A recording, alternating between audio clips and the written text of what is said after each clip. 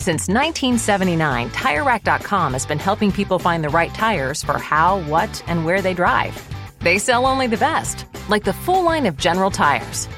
Test results, ratings, and reviews are there to assist, or try the Tire Decision Guide to get a personalized tire recommendation.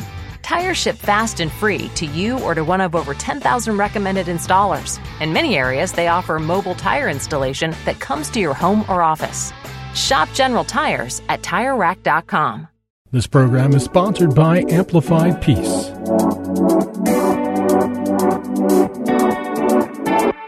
Hi, everyone, and welcome to Amplified Peace. We are all about exploring how we can listen, learn, and live differently in this crazy world. Together, we want to discover the impact of empathy, the strength of unity, the power of love, and the beauty of humanity. I'm your host, Lisa Jernigan, and today I have a unique privilege and opportunity to talk with my good friend, Pastor David Wade, who is the pastor of Mount Calvary Baptist Church in Mesa, Arizona. And David, there's so many things I can say about you, but I'm just going to say a few things so people kind of get an idea of who they're listening to. This great man. Mount Calvary Baptist Church is the oldest predominantly Black church in Mesa. And this historic church was founded in 1918, which is amazing. Pastor Wade is a United Way board member and serves as a board member of First Things First, a foundation developing quality early child care. He is a third generation pastor, and I am just so proud to call David my friend and my neighbor. I love when you zip down the street sometimes and honk your horn, and Cal and I get to wave to you, and it just brightens our day. So, David, welcome to the podcast. Lisa, I want to thank you for allowing me to be a part of this wonderful ministry that God has blessed you to give leadership to. And certainly our family friendship means much to us, and our churches are excited about what we're doing together in the community. Absolutely. And, you know, when you've come and shared with our church, people have fallen in love with you, and you've just spoken the truth in such a beautiful way and with a lot of enthusiasm. I love, you bringing the Black culture to our church was so great, and people just responded so well. And I love that sometimes people go and visit your church, which is so great. Yes, it's because we are doing this life together, and we're one family, and so it is beautiful to get to do ministry and to get to do life together. Well, I shared a few facts about you, but that doesn't really say who you are. So fill in some of the spots there with who you are, not just what you've done, but who are you? David Wade is a very simple young man who loves God, who loves church, and loves the community in which I pastor. I have a passion for preaching. I can't help myself. I try and find ways to be soft, tender, but I get excited about sharing God's word. That's a passion I have. But then I also have a passion for the community which I pastor in. The area where my church is considered to be one of the poorest areas in all of the East Valley. And I think that there's a lot of disenfranchisement whereby people who need something more than just the church. We have, during the days when I served with First Things First, I got a chance to see how a lot of the after-school providers went out of business because the children, it cost. And when Jan Brewer made a decision to take away so many of the opportunities, we found that there are children that never get outside of the Mesa area. And we want to be able to enlighten and explore some things that help children see that the church is a welcoming station, but it's also a station where we can expose them to things outside the box.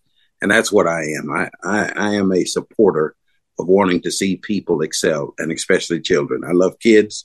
And because I love kids, I want to see kids have the greatest opportunities they can have in life. And we as a church community ought to be able to help thrust them into some of those areas. I love your holistic approach to ministry, like caring for the whole person. Yes. And caring for children. And we've got you. They're the future, but they're the future now. Not just in the future, right? And how do we love them well and see them and raise them to experience life differently and pass that on to their children and their children. Because we're really about generational ministry in life, what Right. we do. It has so many ripple effects. Can you share, we're kind of coming up to celebrating Martin Luther King, his anniversary.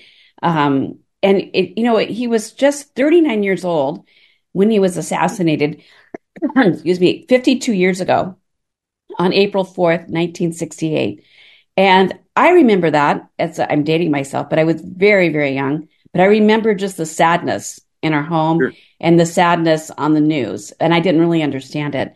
And, just as I've gotten into my own work with peacemaking and what does that mean? A lot of his teachings have impacted and informed me and how I see life and how I try to live life and how do I try to amplify the values of peacemaking through the lens of Jesus's teachings on loving and humanity. From your perspective, you've grown up, grandfather, father, being a pastor. They're living during the time and they're pastoring at the same time MLK is doing it. How has his teachings, his life, his example impacted you, your family? And what are some things you've seen that maybe we haven't seen and don't understand about the teachings in the life of MLK and the ripple effects today? One of the problems that I have we celebrate Dr. Martin Luther King, and a lot of times we don't tag the fact that he earned doctorate and from Crozier. And then within that, Martin King was not just a drum major for justice. He's a pastor, but he was a father. Mm-hmm. And we take so often off the gloves, for lack of a better phrase. And if I were to ask 99% of white America, what was Martin King's favorite gospel song, I don't think 1% would even know.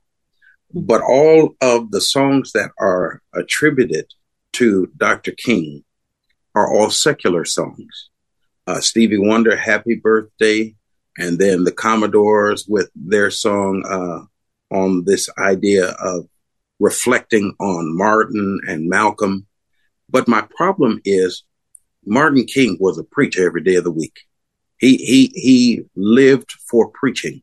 And if we hear sermons of Martin King, even today, they have some ripple effect that can challenge to help change the adjustment of the mindset of people.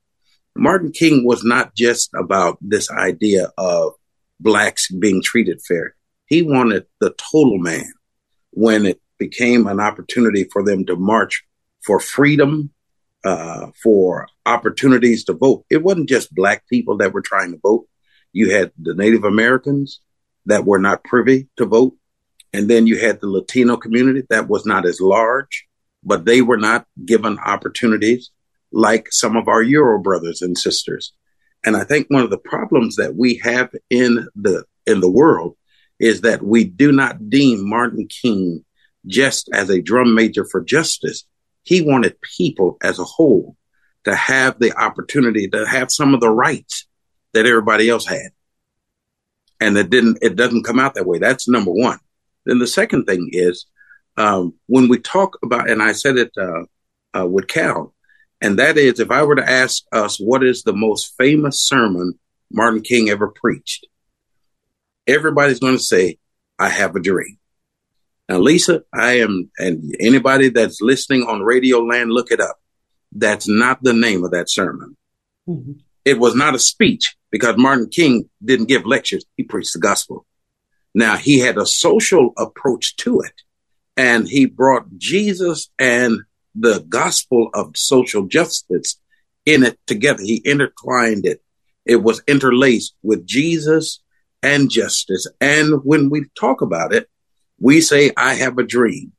Now, every person that's listening, go to Google, and you will find that the title of that sermon was not I Have a Dream.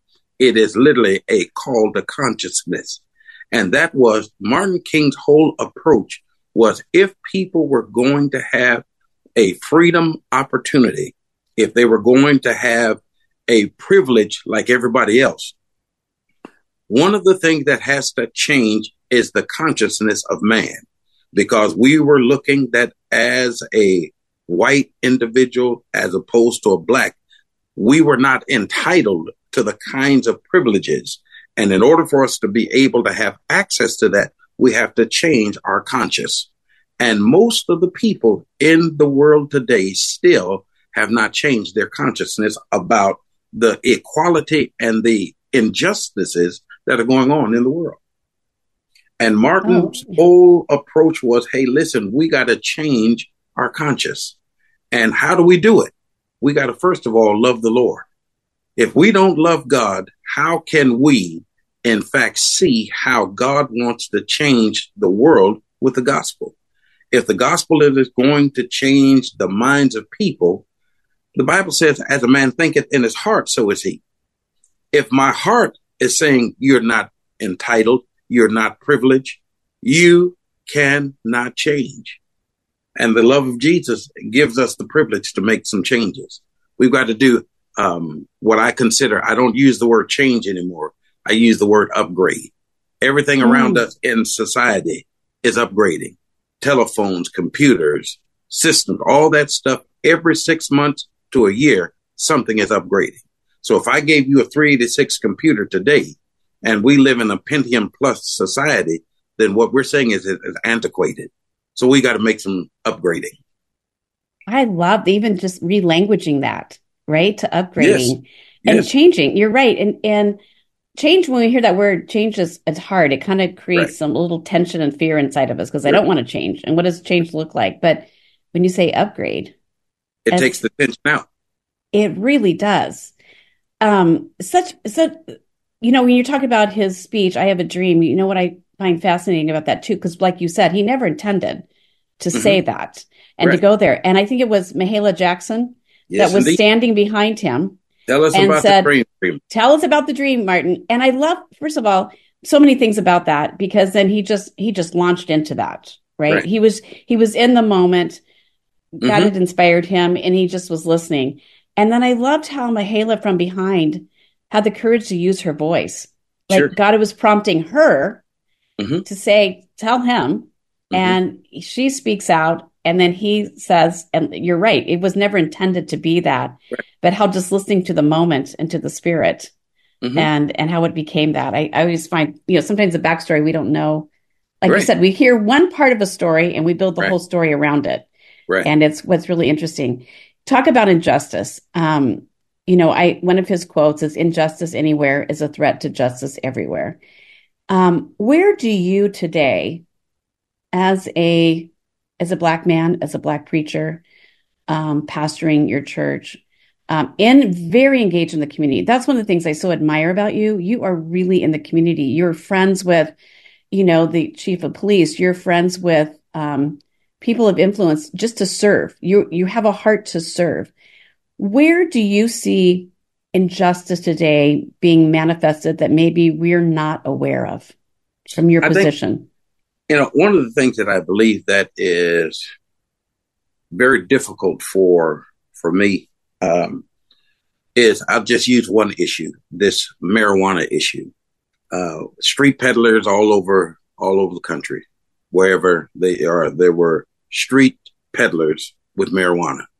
Now, we have taken what we called a crime, and within the crime that is being committed by selling dime bags or however much they are, because I'm not a purchaser, nor am I for or against what they're doing today. But my challenge is society has seen that a lot of money is made in marijuana.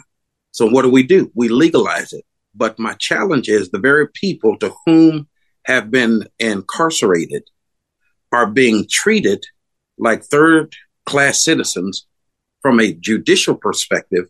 And that is, they are now incarcerated, being taken off the street. Now, the American legislators have, in fact, approved selling marijuana. You got stores set up, but these fellows are still sitting in jail. Now, the flip side is, while they are being incarcerated, they are making money off of their incarceration, $9,000 to $18,000 a day in private prisons.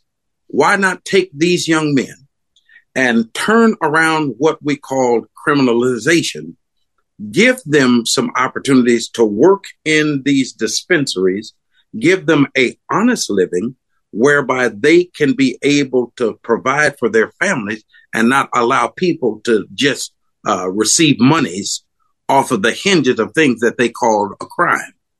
And that's one. Then we have the police opportunities.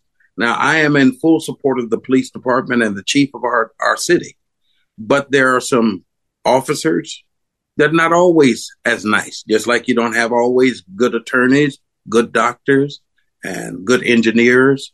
There's some bad apples, but we have got to be able to see that it's not right to physically assault people who have not done a crime, or we lie about things that happen. And, there's expulsion, but it ought to be fair when it comes to how we're treated. I'll give you a case in point. I was so embarrassed one night. I'd flown home from preaching in Atlanta. And when I came home, a police officer was coming north off of 32nd. I was going over the bridge. The guy turns around and pulls me over right in front of you and Cal's house. Oh, my gosh. And you won't believe the reason why he pulled me over. He said one light bulb was lighter than the other. Mm. Now, I hadn't broken any crime. Then he asked me, where are you going? I said, I'm going to my house. Where do you live? I said, right around the corner. And I'm saying, Lord, please don't let Lisa and Cal come outside and see that they want to talk, that the police got the lights flashed. And I mean, literally right in front of your house. Wow. And then all he did after suggesting that one light was more brighter than the other, he let me go. Well, that was no reason to pull me over. Right. These are the kind of things that we see that give a bad light on the police force. Mm-hmm. But it wasn't a Mesa police officer. It was a Gilbert PD. Mm-hmm. Now, had it been a Mesa police officer that pulled me over, he's familiar with me. He knows who I am. He knows that I am in support. I'm on the team as a chaplain for the police department. I'm an advocate for the police in my community. I don't let people run down, but it makes it difficult when we have officers that take matters in their own hands. Those are things that are unjust. And we've got to find a way to make the playing field level for everybody. Everybody ought to be tracked. Everybody ought to be pulled over for the same thing. Don't just because I either drive a nice car, I live in a nice neighborhood, or I'm driving something that somebody else doesn't have. Not that that's the point, but treat everybody fair. And I think there's injustice in the legal system. We get more severe sentences than the Caucasian community. But then the flip side is when it comes to this matter of white collar crime, who's the one that pays very little for white collar crimes? It ain't us. Take a look at the records. We spend more time. We only make up 18 to 20% of the United States, but 51% incarceration. And then when we get them there, we don't do anything that would help rehabilitate them, that when they come out, that the world has changed. Mm-hmm. We have to do a better job in loving people, to love justice, whereby it's fair for everybody. You're so right. Go back to your word, we have to upgrade. Yes. And what does that look like? And I know for me personally, several years ago, and Cal and I have been on this journey, but it's like I had to learn some of these things. I had to for myself. And so I engaged and went down and visited some of the southern states, talked with leaders, talked with people to do my own work, right? And create an education. And it is an education. When you truly start listening and talking to people and seeing the things that have happened, the historical narrative that has led into the realities of today. And when you start understanding that and seeing that it's just not injustices in the past, it's continuing today because of some of the things that were set in place 150, 200, 300 years ago. Sure. And we're still allowing some of that to happen. Right. What would we talk about this. How do we truly, it goes down to what we have in common is Jesus. Right. How do we love and respect each other's humanity, honor honor the divinity that is in with each person. We each one have the fingerprints of God in our lives. Doesn't matter our skin color, our background, where we come from. How do we truly start seeing people as God sees people from your perspective? And what would you want to say to people like me that have white skin that go, I wish you could see us this way, or I wish here's what would we see would be great for healing some of the divides that are still there. We might not call it out, but there's still these divides and still injustices. There's injustice on every plane. It's not just a black-white issue, or there's so many injustices. But let's particularly on this one, from your perspective, what would you like to see? Or how can you see that as a listener out there going, what is something we can do to use our voice in a respectful, honoring way that is healing and not destructive? Engage in conversations that are uncomfortable. And one of the things that is uncomfortable is when we talk about this idea of entitlement. We think that the ice is colder on the other side. And I think the challenge more than anything is we are afraid to confront truth. And to confront truth is very honest, an honest assessment of recognizing that if Lisa and I are walking in the same direction, if you didn't know me as a black man, you are already going to presuppose that I'm some criminal. I am this guy that may knock you upside the head and take your purse. And God forbid, it's just you and me on an elevator. You're going to clutch your purse. You're going to be looking over your shoulder with some type of fear. And the whole point is, I am the nicest guy you'll want to find, because that's not who I am. But the stereotype says that most people who we do not know, we're suspect. We are uncomfortable. And just being in the presence of the same person, and you don't know them in a close proximity, the first thing you're going to think is, they're going to rob me. They're going to do some harm to me. Just the stereotype doesn't have to be fact. But we've got to get into a conversation to stop acting like racism and injustice is not true.